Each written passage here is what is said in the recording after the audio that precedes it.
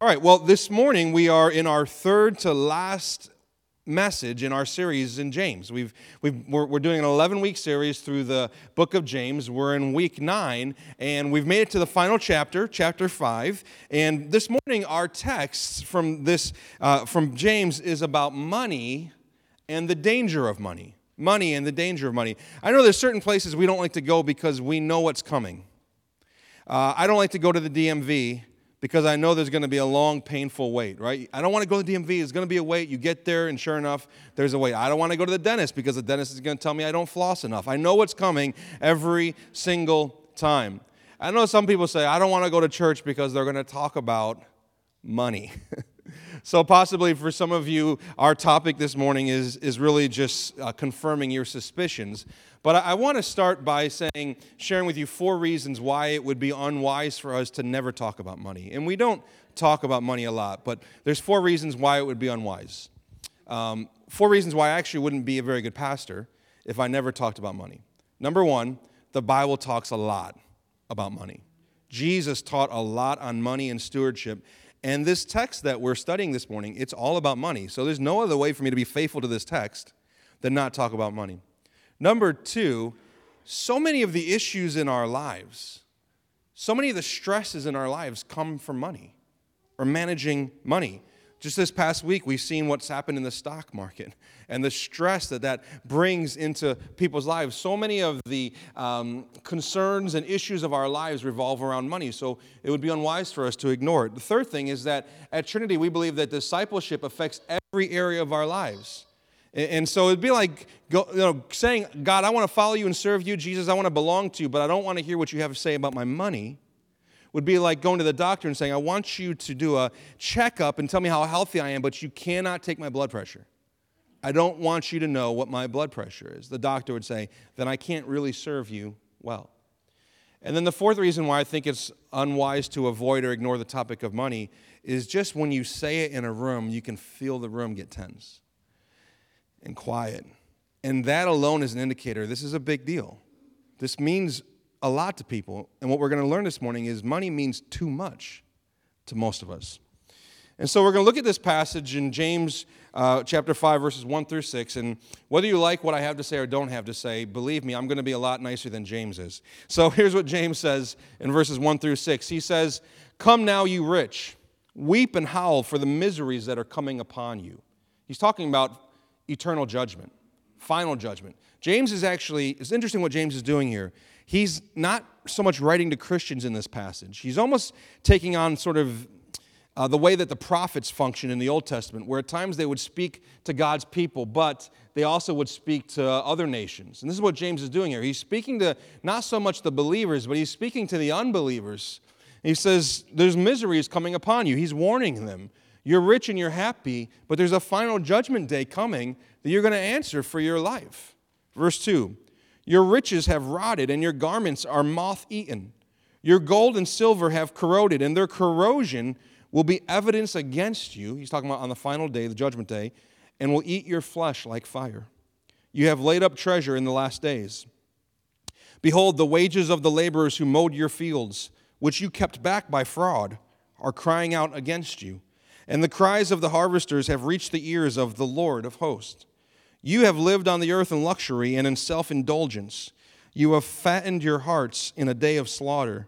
You have condemned and murdered the righteous person, and he does not resist you." With his first 4 words, James says, "Come now, you rich." You know, in over 150 countries in our world, the average monthly income is less than $1,000. Less than $250 a week. By comparison, the average monthly salary in the United States of America is over 5 times that amount, which means, on average, you and I are 5 times wealthier than over 75% of the rest of the world. An estimated 790 million people, or 11% of our world's population, are without access to adequate water. 16% of the world's population, 1.2 billion people, have little or no access to electricity. And an estimated 1.8 billion people, or 1/4 of the world's population, have no access to adequate sanitation. It's easy to ignore this passage in James 5 because of the first 4 words. Come now, you rich. And we just go, well, not me. I'm not rich. I'm never going to be featured. My house is never going to be featured on television. I'm not famous. I'm not rich. I don't have a lot of money. I live paycheck to paycheck. But if you open up your eyes and you'll look globally, you'll realize that for the most part, I don't know all of your financial situations, so I'm not saying everyone in this room, but for the most part, we are James' audience. We're who he's talking to. We're the wealthy. We are the rich. And this morning, this text caused us to ask two questions about money. And the first question is this: do you make your money, or does your money make you? Do you make your money, or does your money make you? Jane McGregor, who's a writer in the Washington Post, she wrote an article called The Addictive Power of Money. And they did this research on how most things in life, once you get it, eventually you get tired of it. It loses its value to you. Think about this. The first time you get a new outfit and you wear it out and you're so excited and you hope people notice. But a year later, when you wear it again, you're just not as excited, are you?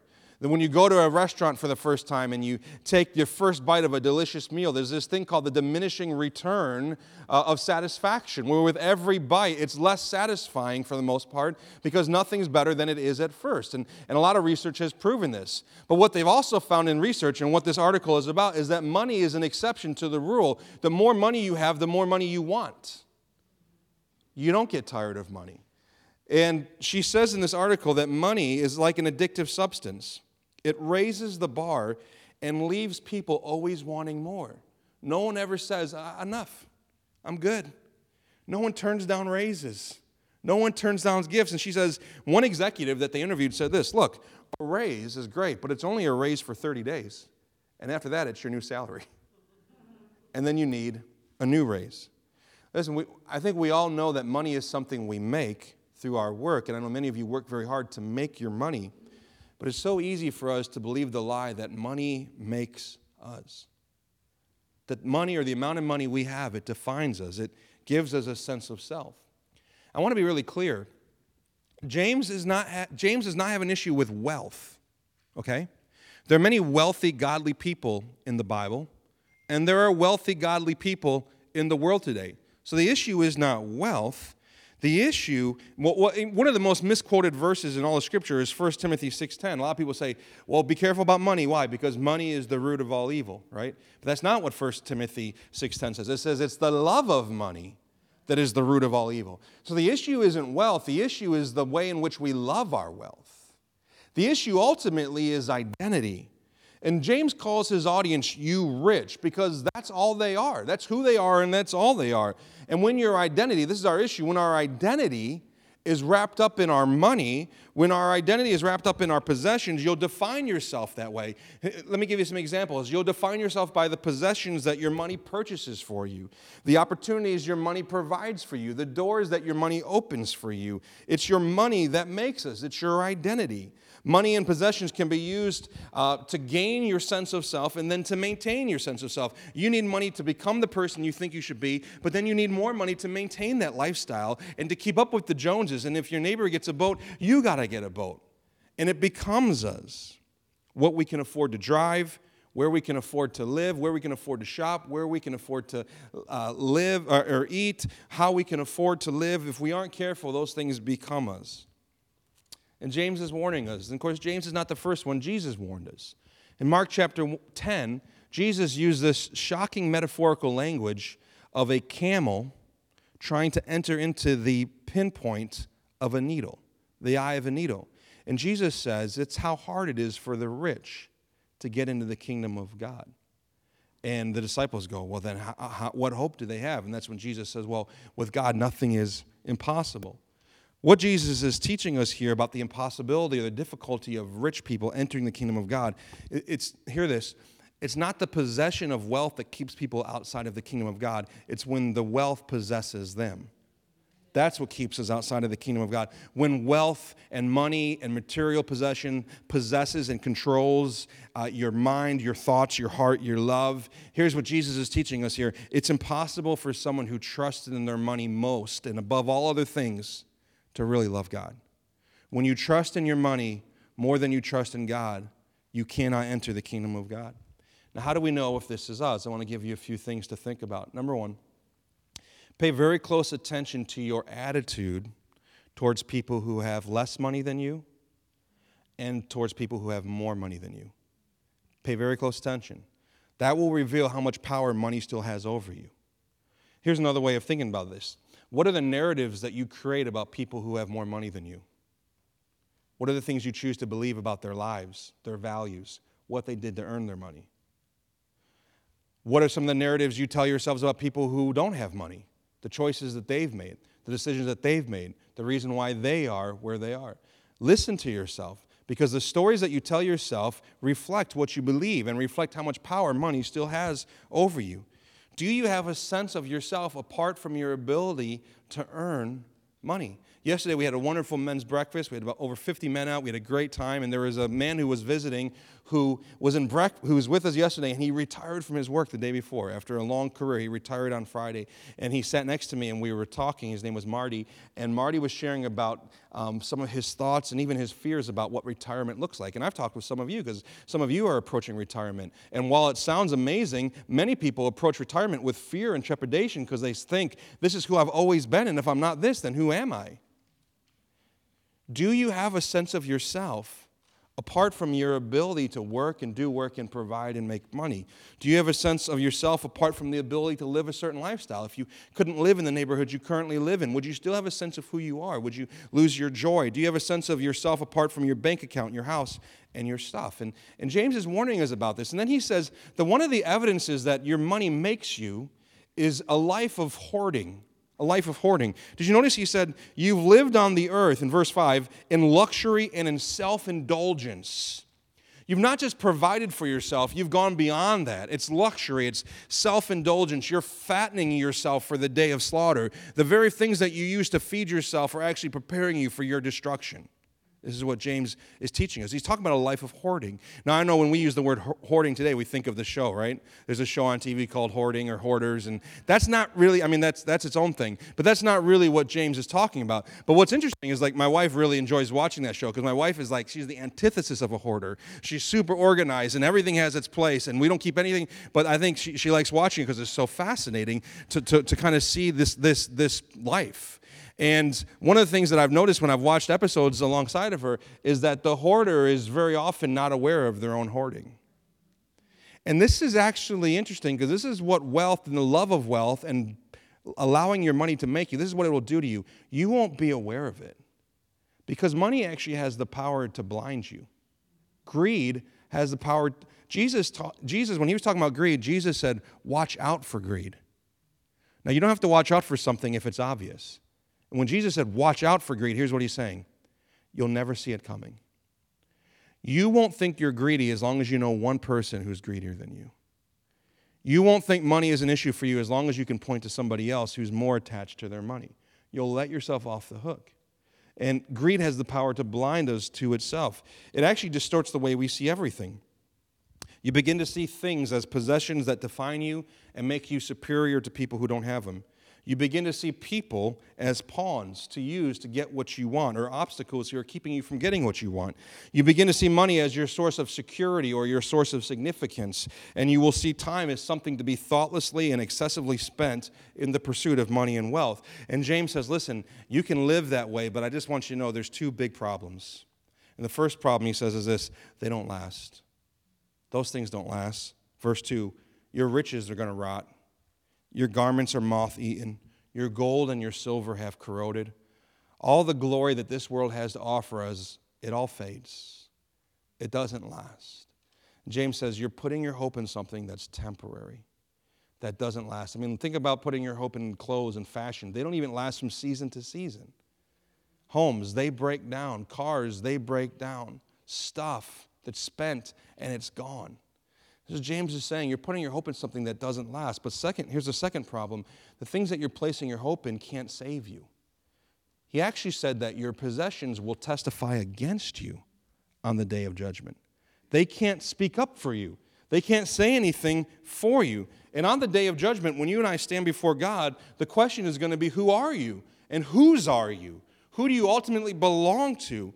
And when we make our identity, our wealth, and our possessions, and we stand before God, and all we are is a rich person, a wealthy person, a person of substance and material possession, those things, instead of speaking for us, they actually will speak against us, and they will bring us destruction. See, here's God's heart. He wants to set you and me free from anything that we look to more than Him for our identity, money included. And the real problem is that once you have a sense of identity, once you've allowed money to be your identity, wealth, possessions, status, standing, your economic standing, once you've made it your identity, you'll do anything to keep it. Because people will do anything to keep their identity, which leads us to our second question this morning. Do you spend your money, or does your money spend you? Do you spend your money, or does your money spend you? We all know what it feels like to be spent. You ever heard that phrase? Man, I'm spent. What does it mean? I'm exhausted. I've given everything I have. And we know what it's like to have relationships spend us, to have family members spend us, to have life spend us, to spend us emotionally, to spend us physically, to spend us mentally. And James is warning us that money has the power to do that. You feel spent all the time?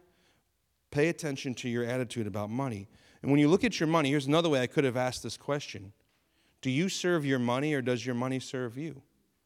Because your money is either going to be under your submission to you, or you're going to submit to money. And the issue, earlier the issue was identity. Here the issue is not identity, the issue is idolatry. That we look to our money and our wealth, and we spend our lives in service to it, hoping that it will give something to us. A few weeks ago, my family and I were in Disney, and I was looking around the Disney parks, and I thought, all these people here, and there's really people that come to Disney for all different sorts of reasons. And even in my own family, my oldest two girls, they're at Disney for the rides. They didn't care about anything else. They're 11 and they're 9, and for them it's like rides. But that's changed, because when we went years ago when they were little, you know why they were there? They were there for the characters. They wanted to meet Cinderella and Rapunzel and Mickey Mouse. But now that and it's a little sad to be honest, now that they're 9 and 11, they don't care about the characters. They care about the rides. Me, food, both times. I was there for the same reason. But there's people there for the rides, there's people there for the characters, there's people there for food, there's people there because they got dragged there by their family. There's older couples walking around Disney who have badges, which indicates they've come every year for like 30, 40 years. It's just part of their tradition. They go all the time. All sorts of reasons why they're there. In other words, every single person at Disney has a different treasure on their map that they're looking for, that they're hunting for. And in life, it's the same. Every single person has a treasure that they're hunting for, that they're looking for. Everyone treasures something. No one gets through life without some sort of treasure that they're chasing after, some vision of the good life that keeps them moving forward. And the Bible teaches us time and time again that whatever your soul treasures most, you'll pay any price to get it. Whatever you crave, whatever you covet, whatever you adore, whatever you worship, because that's what it is. Whatever you make your God, lowercase g, you'll do anything to have it. It becomes your precious. You'll be a slave. And here's what will happen to you. You'll be spent. You'll always be spent on all levels, emotionally, physically, spiritually, mentally. You'll be spent. And many people in our world today, have you noticed, are spent in their pursuit of money. The American dream. They don't spend their money spends them. And one of the evidences that this is a struggle for you and I is not hoarding, but hurry. It's a life of hurry. It's the rat race. It's busyness. And I know that sometimes busyness is a good thing because it just means we're doing our job. I get that. But there's a difference between hustle and hurry. There's a difference between hard work and hurry. Hard work is, I'm going to use the gifts God's given me to do the best I can. Hustle means I'm going to take advantage of every opportunity, every door God opens for me to glorify Him. But hurry starts in your heart. There's no rest in your heart. Even when you can rest outwardly, you can't rest inwardly. There's a famous theologian named Dallas Willard. And one time another famous leader named John Ortberg, before John was older and written as many books as he's written. Dallas Willard was a bit of a mentor to him, and John Ortberg said, what do I need to be successful as a Christian leader? And Dallas Willard thought for a second, and he said this. He said, you must ruthlessly eliminate hurry from your life.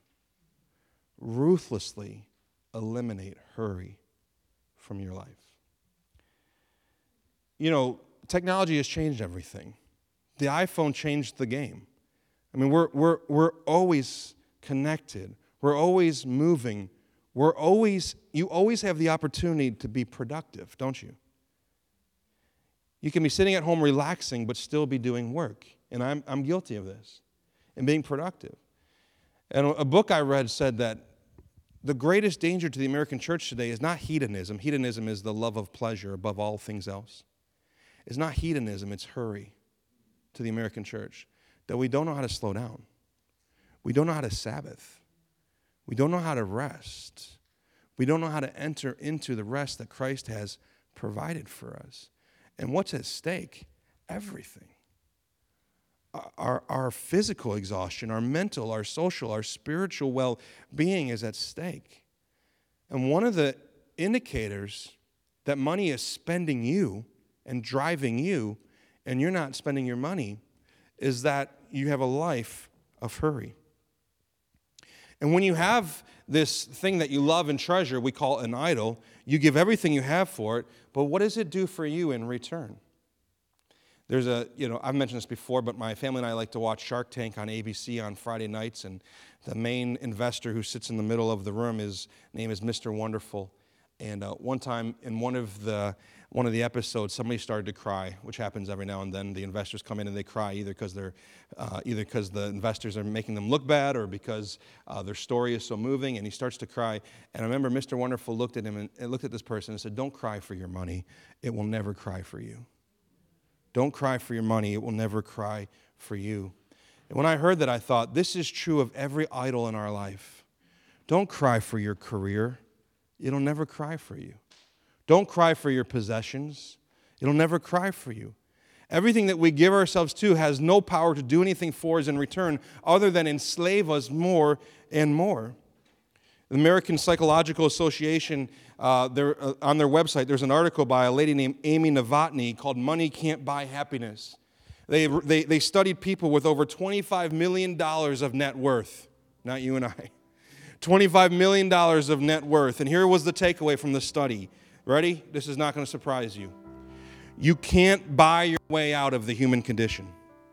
Do you hear that? You cannot buy your way out of the human condition.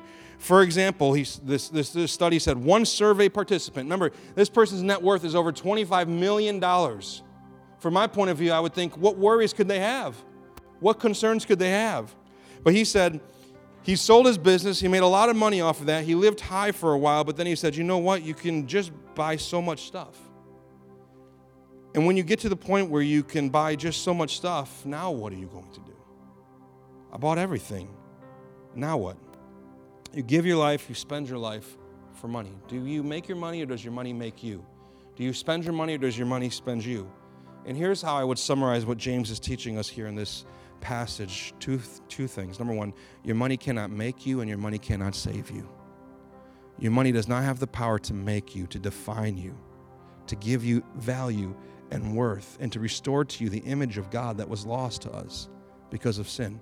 Money can't do that for you. It cannot make you. But money cannot save you. It won't rescue you. People with a lot of money get sick and die. People with a lot of money lose family members. People with a lot of money have broken relationships, broken homes, and broken hearts. It cannot make you, and it cannot save you. Now, how do we live free? How do we get free from looking to money to make us or looking to money to save us? And there's actually a hint in the text. The last verse said this: "You have condemned and murdered the righteous person, and he does not resist you." It's a confusing verse. The commentators don't agree on it. Most commentators don't believe it's speaking of physical murder. What they're saying is you've taken from people their livelihood, their ability to live life, and they don't have a voice against you because they're powerless. But there are other commentators who say, yes, that's true, but also James probably was thinking of Christ. You have condemned and murdered the righteous person. There was only one righteous person ever. Only one perfect, sinless person ever, Jesus. And he did not resist. He went to the cross.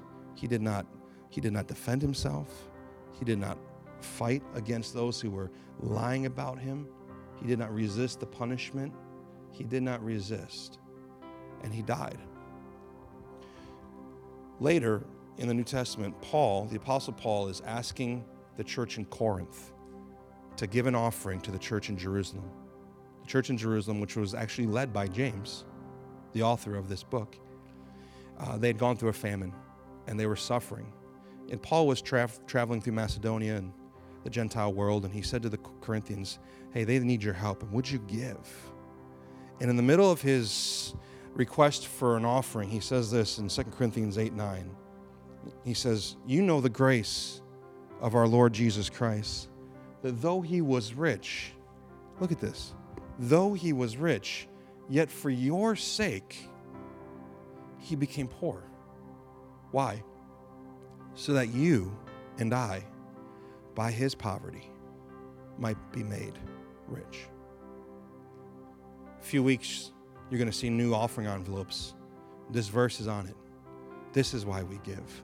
You know the grace of our Lord Jesus Christ, that though he was rich, yet for your sake he became poor, so that you, by his poverty, might become rich. What does this mean? This is the gospel. Paul is bringing us back to the gospel. He says, if you look at Jesus and if you see what Jesus did for you, he gave up the riches of heaven. He gave up the riches of a relationship in heaven with his perfect communion with his Father. He gave it all up to embrace what? Poverty. The poverty of the human experience, the poverty of the human condition, the poverty of being a baby, a child, dependent upon the care of others, the poverty of living in obscurity for 30 years, the poverty of being misunderstood and overlooked and betrayed and denied and abandoned by those closest to him, the poverty of the cross, and then ultimately the poverty of our sin and our shame and our sickness as it all came upon him on the cross, so that he might give you and I the only riches that we can't lose, the only riches that won't corrode, the only riches that won't be eaten by moths, the only riches that last, the riches of God's grace and mercy and forgiveness. And when you get that, here's what happens. You don't look to money to make you, because Christ is making you. He's remaking you into his very image for the glory of the Father.